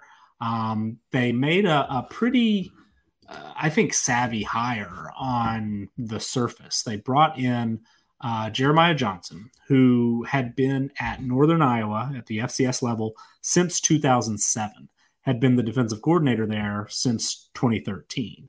So Northern Iowa consistently, an FCS playoff caliber team, play in one of the toughest conferences out there. They are, it seems, every time I look, and I'll admit I don't pay as close attention to the FCS level as some other folks out there, but seems like they're, always a top 25 team, often a top 10 type team, and play, when they do pop up and play in Iowa and Iowa State, they're always giving those teams headaches in, week 1, week 2 of the season. And it seems like it's always a, 17-14 type game. So I think even though, Kent State is going to consistently be one of the, faster paced teams, going to be a team that can score quickly, force their defense to play a lot of snaps. I think this hire of Jeremiah Johnson, based on his resume and his track record, makes me think that they're going to, they're just going to be a little more sound defensively. And that's more of a hunch than anything, but I do think that we're going to see a little bit of improvement on the defensive side of the ball. This might be a case where, they're not at the very top of the returning production numbers. They're 60th in our defensive returning production, but I think we might see a little bit more out of the guys they've got coming back. This is a situation, I think, where, some of their experienced spots, and they bring, 3 starters back on, at the secondary, 2 of their 3 starters up front on the defensive line. I think we will see some positive regression defensively for Kent State, where maybe they don't have to score 50 points to win in MAC play. And I think the schedule sets up pretty well. They have to go to Toledo, but they miss Western Michigan. They miss Central Michigan. Those are the 3 MAC teams. This is a mini MAC preview today, by the way. But those are the 3 MAC teams that we, will not have covered yet by the end of the day. So the 3 best in the MAC that we think, they only have to play one of them. That is, pretty nice. And they get Miami and Toledo early, both on the road, but I think you'd rather play them earlier rather than late. And then from there, I mean, the last 5 games of the conference schedule, they're not heavy favorites, but we have them favored in all 5 games. So I think Kent State, even with the turnover at the quarterback position and losing one of the most productive quarterbacks that we've seen in the MAC in a while, I think they're going to be in the mix. And I think they definitely have a good shot, not the favorite, certainly, but I think they do have a legitimate shot to make it back and maybe try to get some revenge in that MAC championship game. What do you think, Xavier? Do you think that Kent State has some promise? You think they can get to this MAC title game? You think they can win the MAC? Like Nick said, it is kind of a MAC preview here today. It really is. I didn't catch it until he talked about us being on our third team. But no, I think that this is a team that, and I will agree with Nick here, they got their tough games early and on the road, which means when you think about the games that they're going to need to win to get back to the MAC championship, they're going to be the majority of them are going to be at home, Akron, Ball State, Eastern Michigan. And they're going to be later on in the year where, even when you play Miami of Ohio and Toledo, even though it's a road game, with it being earlier on in the year, you might be able to catch them out. It's definitely a possibility. It's not completely out of question with how volatile the MAC is. I mean, this is a team that last year showed you that a slow start doesn't necessarily mean that it's over for them, and I think that that's going to be imperative for them, as they are going to have one heck of a non-conference schedule. So they just need to make sure that they, don't get down, understanding that they're playing at Washington, at Oklahoma, and at Georgia. Like, that's just something more than anything. You're trying to come away from those games just healthy. That's it. Like, you're probably not going to win those games. So you're attempting to go there, play them. Heck, if you win one, congratulations. But more than anything, you're just trying to come back healthy and get ready for your conference schedule, which I think, like I said, they can navigate pretty well. They do start off with Ohio at home. They get Akron out at home. And then I do like the fact that they also have a late bye week. Their bye week's October 29th, and allows them to get prepared for those last 4 games, 2 of which on the road, 2 of which at home, that they may have to win out or at least go 3-1 for them to win the MAC East again. So pencil me in for them to be one of the teams competing for the MAC East this year. I'm not going to go out on a limb and say that they're going to guarantee them in the MAC championship, but I think they'll compete for it. And I wouldn't be surprised if they were in it for the second year in a row. All right, let's move on here. Let's move out of the MAC, and we'll talk about USF here. We'll be back. We will be back, yes, and very quickly. But number 93, USF showed some promise, including 1-score losses to BYU, Tulsa, and UCF, but they still lost their final 5 games. They finished 2-10, and head coach Jeff Scott is 3-18 in his 2 seasons in Tampa. DK's win total is 4.5. We have them at 5-7, so just over that 4.5. But Nick, our projections call for USF to win more games in 2022 than the Bulls have won in Jeff Scott's 2 years at the helm. Is this a reasonable expectation? He's increased the talent level. He's added talent, and that's always sort of been the thing at USF. I mean, the very first year, that I started doing the team profiles and projections and things like that. USF has been on this transfer heavy, philosophy. They've done it for a while, multiple head coaches, and they are one of those programs where it's kind of built in, guys from the area, 4-star level players, have an opportunity to go to big time Power 5 programs. It doesn't work out for whatever reason, want to move back a little closer to home. And, there's a lot of talent in that Tampa area and in Florida as a whole.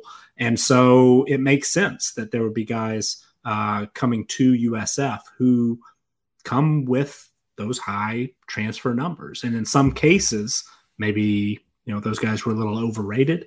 It's certainly the way we project, and certainly the way the record has looked the last few years, that might be the case. But the overall talent numbers look pretty good. And Jeff Scott added a starting quarterback from the Big 12 champion Baylor Bears and Gary Bohannon. That's significant. Not sure. I mean, obviously Bohannon is at USF now because he was beat out for that job in the spring, but on paper, that looks like an upgrade, even if you've got a returning starter, a guy who started as a freshman, Timmy McClain, last year. I actually hedged a little bit in our team profiles because I didn't want the projections to get too out of hand on USF. So I do have Timmy McClain and Gary Bohannon, slashed as the co-starters there to limit their rating a little bit, because Gary Bohannon's mid-80s in our our individual player ratings. They have depth at running back. Jaron Mangum, double-digit touchdowns last year. Brian Battie, all-conference, return man. Kelly Joyner's been a starter in the past, and then they added, one of those talented guys from Clemson and Michelle Dukes. So they're very deep there. At receiver, Xavier Weaver has flashed at times, put up 6 production points last year, which is pretty good for a receiver. And then they added more of those, 4-star talented guys. Aju from Clemson has ties to Jeff Scott. And then Khafre Brown, who looked like sort of the heir apparent there at North Carolina, to those highly productive receivers that they had a couple of years ago.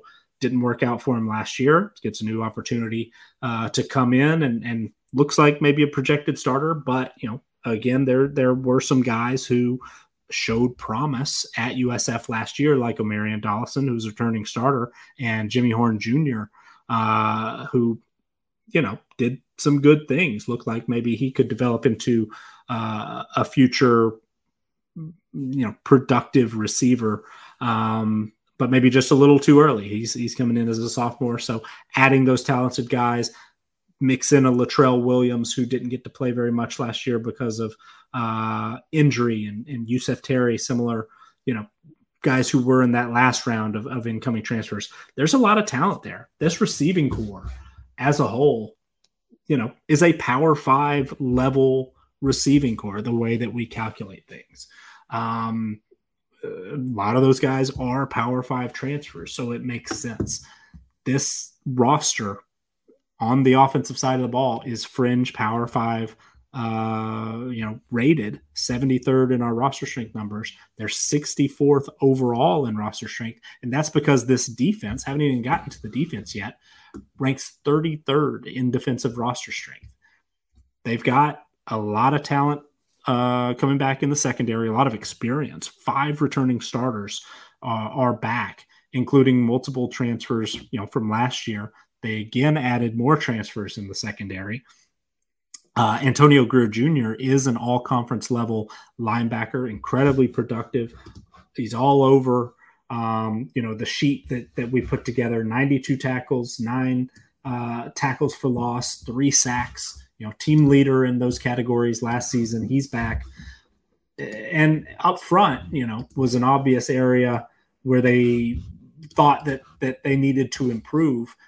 They only have 1 returning starter back up front, 2 guys who played, over 300 snaps, but I'm counting 1, 2, 3, 4, 5 incoming transfers on the defensive line. So they are looking to, get better and get more talented, get bigger up front. Will it pay off? I'm not sure, because as talented as this team looks on paper, you look at the team performance ratings last year, and offensively they ranked 104th, defensively 121st. So we've got a team that, in one way, our numbers, look at how good it should be, and it's a top 35 defense in the country, one of the best in the American. But when we look at how it actually played out on the field last year, it was one of the 10 worst defenses in the country. Overall in team performance, they ranked 118th. So one of the bottom 15 teams on the field in the country, and 10 losses. I mean, you just look at the 1 loss record and see that this was a team that wasn't good last year. So is it fair to expect, a team to go from 10 losses to borderline bowl eligibility and maybe even make a run? I'm not sure. USF is a team that because they've done this for a half decade or more, putting on paper very talented rosters together that just consistently underachieve. They lost the benefit of the doubt for me a long time ago, but it's difficult. The way we project 131 teams is the way that we project them all. And so every once in a while you get a team, we've talked plenty about the military academies. USF is kind of on the opposite end of that, where their talent level is higher, or projects higher, or on paper looks higher than what it turns out to be on the field, more often than not. So they're just a team that we're kind of out on a limb a little bit, maybe compared to where some other folks expect. We might look like geniuses. Every once in a while we do, when things go right. And maybe they do, finally break through and really do capitalize on that, talent on hand and play up to that talent level. But so far, it's very, very difficult to trust a team. It's difficult to expect any team to really break out and double, their win total. But it's difficult when you've kind of been counting on it for, the last 2 or 3 years, and it is yet to happen. And you start to lose faith. And this schedule is really tough. It's borderline Power 5 schedule, non-conference, incredibly tough. They play BYU, Florida, and Louisville outside of the game against Howard. And the conference schedule, they play 4 of the tougher teams in the American, their first 4 games in conference play. And they play, arguably the top 6, 7 teams. It's a really, really tough schedule. The way it sets up in conference play, in non-conference play, the home and away is not great. It's tough. So I do think USF is an improved team on paper. I struggle to see that they really will improve on the field until I see it. It's sort of a believe it when I see it kind of situation. Maybe it happens this year. Projection wise, I hope it does. But USF has been a difficult team for us to project in the past, and this year is no different, I think. Xavier, do you have anything positive to say about USF here? Or Nick was way too positive. Yeah, no, Nick was way too positive. This is a team that has the talent to go 8 wins in that respective conference, and for the last 2 seasons hasn't even won 3 combined. I'm sorry. I refuse to be any high on this team until they show me that the talent that they bring in will actually work.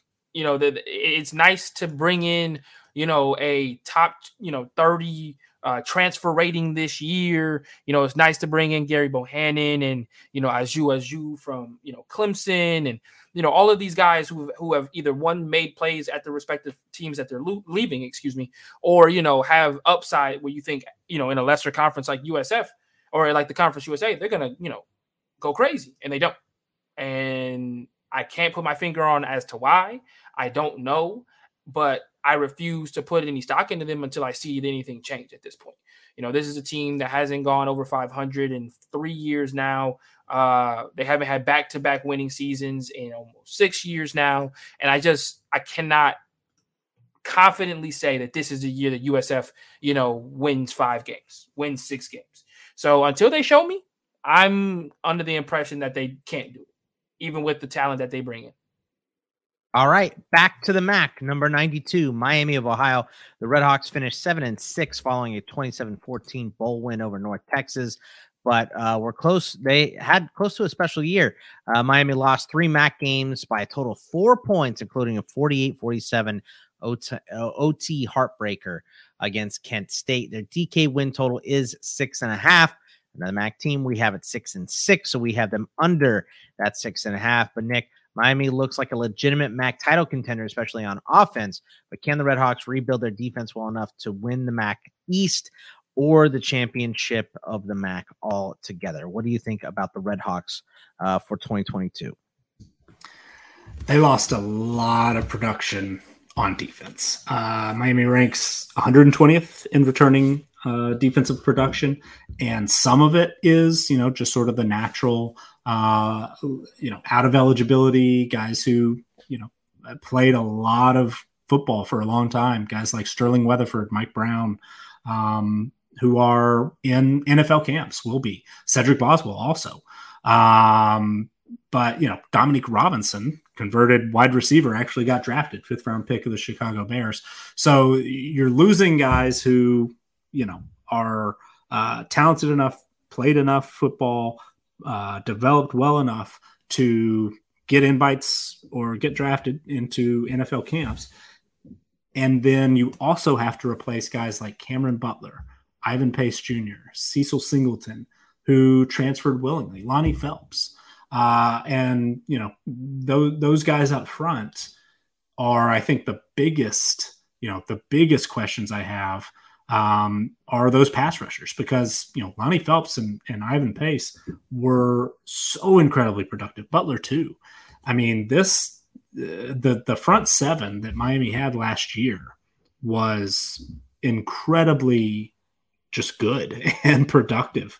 The numbers weren't always, they weren't elite by any stretch. I mean, they ranked 62nd in defensive team performance, but they got after the quarterback. They made plays, and the vast majority of those guys are gone.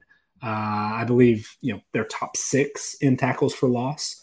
3 of those players who had 13 tackles for loss or more transferred out, and the top 6 are gone, just, either through transfer or eligibility. So that's a lot to replace. And then on the back end, I mean, Sterling Weatherford was, I believe, Scott, when we were talking NFL draft, I compared him sort of as a poor man's Kyle Hamilton, just a big playmaking safety, and he's going to be very difficult to replace. Mike Brown, difficult to replace. Cedric Boswell. So they do have a couple of guys coming back, and one all-conference performer last year, Matt Salopek, who was listed as a defensive back, actually plays more of a traditional linebacker. It looks like he's going to be in that traditional linebacker role. He and Ryan McWood, who missed all but 32 snaps last year, that's a pretty solid 1-2 combo at linebacker. They do bring a couple of starters back in the secondary, and Javon Rucker-Furlow and Jacques Warren, but only one returning starter up front, even though they do have a second interior defensive lineman who played over 500 snaps last year. Kobe Hilton joins the returning starter, Austin Ertl. But losing the guys that they, have to replace on the edge, and losing the just vast experience in the secondary, man, it's going to be tough. And they're going to be in a lot of games. And Brett Gabbert, might be your early favorite to be first team All-MAC quarterback. Mac Hippenhammer is going to, best name in college football, Hippenhammer. Love it. Exactly. And Mac, right? His name is Mac in the MAC. That's right. Can't believe I missed Return of the MAC when we came back to a MAC team. Yeah, you guys pointed out. Yeah. But, even though Jack Sorensen was just put up huge numbers the last couple of years, and is another guy who's going to be fighting for a roster spot in a training camp this year, I think they're going to be okay on the offensive side of the ball. They're incredibly deep at running back. They do get creative in the way they use a couple of those guys. And Hippenhammer, I think, he was about as good of a secondary option as you could hope for. I think he's going to be able to develop into that, go-to guy.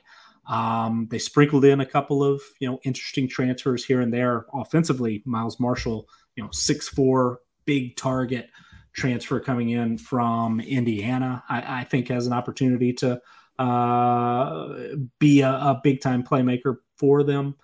But man, they are having to replace a couple of guys and are trying to replace a couple of those secondary losses with some experienced transfers. Michael Dowell from Michigan State, Nolan Johnson from East Carolina. But I think there are too many holes, and some guys who were really kind of special finds guys that they had developed really, really well. Man, it's going to be tough defensively. I think that Miami might be the best, most well-coached program in the MAC. So that gives me a little bit of hope that there won't be a huge drop-off defensively. But I think these aren't the talent level losses that we see often in the MAC. Toledo will have a drop-off maybe like this next year. I think their defense is that talented. But these Miami defenders, especially up front and on the back end, pretty unique for 1 year turnover at the MAC conference level. So it's going to be tough. They might have to win a lot of shootouts. They might have to get creative in some play calling. Might have to get a little lucky with some of the transfers coming in and hope that they have been able to develop some of the two deep guys second on the depth chart to come in, because I fear that the personnel losses on the defensive side of the ball might just be too difficult to overcome. I completely understand folks thinking that Miami is the team to beat in their division and a legitimate MAC title contender, but I'm nervous that those defensive losses are just going to be a little too much to overcome this year. And so I'm kind of glad, even though I respect what Miami is doing, absolutely, and I would not take them lightly. But I'm kind of glad that we're on the under 6.5 here, just because of those losses on defense. Xavier, what do you think? Can they overcome the defensive losses to win the MAC, or do you think it's going to be too much to overcome? Yeah, I think it's going to be too much to overcome. You look at their schedule last year, you look at how many games, not only did they win by, a possession or less, but also just how their defense performed in those games. There's not many games on their schedule where they gave up more than 26 points, more than 30 only once. Not many games, even in losses. They only gave 30 only in conference. They only gave up 31 time outside of the Kent State game. I'm sorry.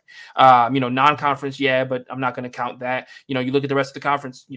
They did really well defensively. Heck, they even lost a game to Eastern Michigan 13-12. Like, the defense was, all about it last year. And outside of the game against Buffalo and Kent State, played lights out. And unless you have an offense, like we talked about earlier in the podcast, that's just electric and can, put up 40 points a game plus or 35 plus points a game, you're going to really struggle when you lose, the defense that they had last season. I won't say they didn't do an amazing job replacing those guys, but I feel like they could have done more of a job. Nick alluded to their transfer, some of the transfer moves that they made last year. I really am excited to see what Corey Suttle does from Iowa State, now going to Miami of Ohio. They added, 5 defensive players in the transfer portal who need to be instant impact guys if they're going to have any chance of replicating what they did last year. I'm more comfortable going with the under for Miami of Ohio. I think even if that's the case, they can still make a bowl game, which I would be, comfortable with them doing. But I think personally, when you lose that much defensive personnel, unless your offense takes the next step, it's going to be a really hard time for you to, be able to replicate what you did the year before. Their non-conference schedule is, in my opinion, harder than it was in the previous season, playing at Kentucky versus Cincinnati and at Northwestern, who I think, like I said earlier, I think Northwestern will be an improved program. So they're going to have to win the games that they're, that they're favored in. And those toss-up games typically go to the team that plays the better defense. And I'm not so sure that Miami of Ohio is going to be able to do that this season. So I'm going to go with the under. That doesn't mean that they won't make a bowl game, but I'm not really to go for them 7 wins or more. Number 91, the last team we're going to talk about today is Colorado State. Somehow the only team down here between 100 and 91 that replaced head coaches this year. Despite an All-American tight end and impressive pass rush last year, the Rams lost their final 6 games to finish limp, really, to a 3-9 record. They fired Steve Adazio and turned to Jay Norvell to remake this program. DK's win total has them at 5.5. We have them at 6-6. So another team over the 5.5 total. But Colorado State is in the midst of one of the biggest roster and scheme overhauls in the country in 2022, Nick. Will Jay Norvell's transfer-heavy squad come together quickly enough to get the Rams back to a bowl game in 2022? I think the specific way that he attacked the transfer portal gives them about as good of a shot as you could hope for. Last year, Western Kentucky did the thing, right, where they brought in a new coordinator who happened to bring along his quarterback, his top, 3-4 receivers, completely changed, a bunch of stuff. But there was a little bit of consistency and familiarity with the offense because of, the significant positions and guys who had played there before, knew the coaches, knew all that good stuff. Colorado State, Jay Norvell comes, brings his offensive coordinator with him. Norvell has been the play caller there regardless, but his defensive coordinator spent last year at Montana State, which was FCS finalist, I believe, right? Runner-up, but had been on the Nevada staff prior to that. And then they bring in nearly a dozen transfers from Nevada, including quarterback Clay Millen, who is one of the higher rated prospects that they've ever had at Nevada, running back Avery Morrow, 2 starting receivers, Melquan Stovall and Torrey Horton, brought in a couple of guys on the offensive line.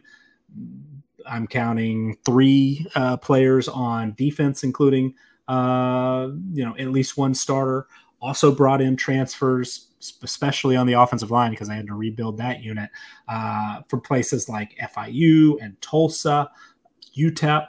On the defensive side of the ball, they were able to bring in a few more P5 transfers, guys from Rutgers, CJ Onyeche, who might end up being a starter, a former starter at Cal, a corner, Chigize Anusim, a couple of guys who, played a dozen or more, made a dozen or more starts at the FCS level. So I think the Nevada transfers, more to the question, will enable this Colorado State team somewhat similarly, but, not quite exactly the same as Western Kentucky last year. I think it's going to help. I think that there is a little bit more, the offensive line turnover scares me a little bit.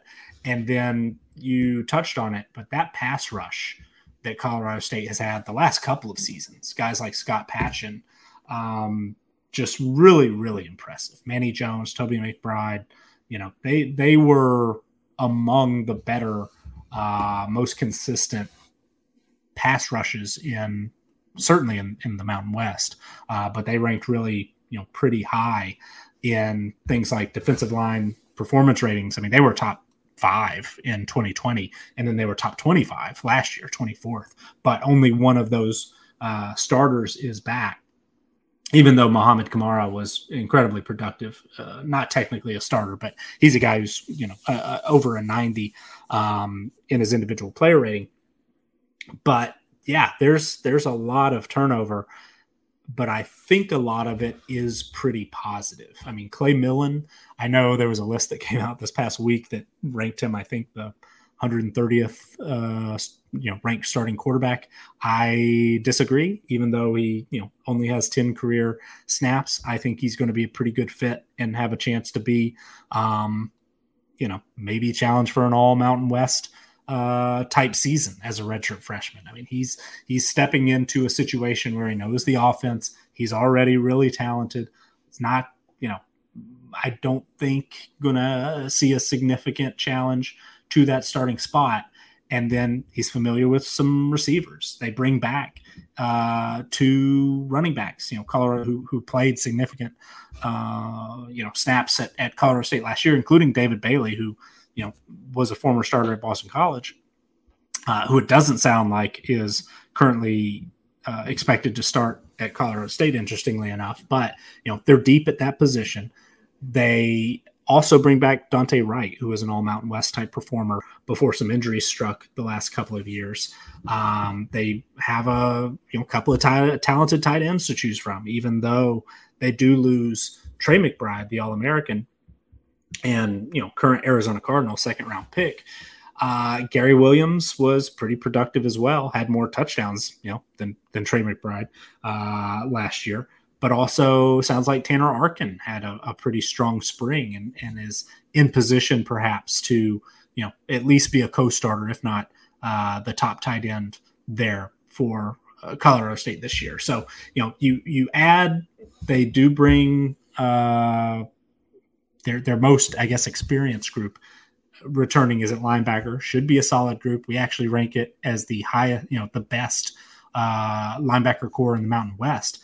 Daquan Jackson and Cameron Carter, top 30 unit nationally. You build around that unit with some transfers elsewhere on defense and with an offense that a lot of new faces, but a lot of them are very familiar with the goings on, with what the coaching staff wants to do.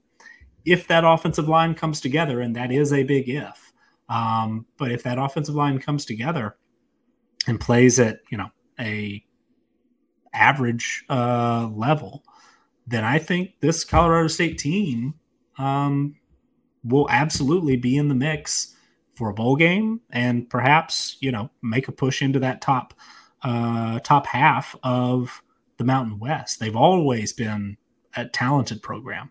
They have underachieved talent, the last 3 seasons, but this roster is not completely bare, even though they do rank so low in the triple digits in overall returning production. And a big part of that is on the offensive side of the ball. I think that they have the answers to fill in a lot of those, missing pieces or pieces that they had to replace. I think this Colorado State team is probably going to improve in its win total. And, the odds makers expect that. They went 3-9 last year, and the over-unders at 5.5, but we have them favored in 7, talent edges in 7, even the stats only model, which does take into account at least a third of it, is what Colorado State has done the last 3 years, which has been, an underachieving team. That model favors them in 6. So if they hit those expectations, and I think there's a chance they could even, be a tiny bit better than even we project, this Colorado State team could be one of the more improved teams in college football from a win-loss record standpoint. I mean, this might be a team that could, if everything kind of clicks and they get a couple of breaks, flip its record. They could go from 3-9 to 9-3, and that might be a little too bullish. But I do think that the expectation of getting to a bowl game is very realistic for Colorado State this year. Xavier, what do you think about the Rams here? Do you think Norvell can get them, into bowl contention his first season, or do you think it's going to take a little bit longer? I'm not as optimistic as maybe Nick is. I do think that the quarterback position is still a question until I see it. But I will say, I do like their schedule. I'm a huge fan of their non-conference schedule. Let me get that out first. Sacramento State, Middle Tennessee should be absolute wins. Washington State isn't necessarily a throwaway game. That game can be very competitive, and we won't talk about the game in Michigan. When they get into the conference, I absolutely believe that they have what could be a really confidence-boosting stretch in their first 3 games. At Nevada, Utah State, Hawaii, both Utah State and Hawaii are both at home, That could build a lot of confidence, especially for a team that may go 2-2, even possibly 3-1 in their non-conference. That's a team that could be 6-1 when you finally have to see Boise State and in San Jose State on the road in back-to-back games. The confidence may be there at that point. And if that's the case, and if they've gotten it rolling like that, then I'll agree with Nick. Then I'm more than likely to, or more than willing to go out on a limb at that juncture. However, I got to see it. I got to see what they're able to do with this overhaul. If they hit the ground running, I understand how much, how little turnover they have, especially when when you look at the transfer portal that they have, when they brought in so many guys that are going to be familiar with the team itself. But I still got to see it. I still got to see it gel and mesh the right way before I'm ready to be like, yeah, Colorado State can compete at in this conference at a high level. So as of right now, without being able to have seen it yet, I'm confident with them going over just to a bowl game, maybe 7 wins total. That's what I'm confident with. So I'm still going to go over, but I'm not going to, go out and say that this is a team that could compete at the highest level within this conference just yet. All right. Well, that is going to wrap it up for this week. And the team previews continue next week when we go 90 to 81. And we'll probably have even more of a mix of over and unders. Next week, probably be pretty even. But, starting from the bottom, we're going to see a lot of overs because they are low win totals according to the Vegas sites. But that's going to wrap it up for us. Remember, you can follow me on Twitter at Bogdan Sports. You can follow Nick at CFB Winning Edge and Xavier at Xavier_Triche, TRICHE. And we will see you next week. Take it easy, everybody. Thank you to our Patreon supporters for keeping our show ad-free and for funding our wide range of college football analytics projects. Thanks also to Blake Austin for our theme music. To learn more about CFB Winning Edge, visit patreon.com/CFB Winning Edge or follow us on Twitter at CFB Winning Edge.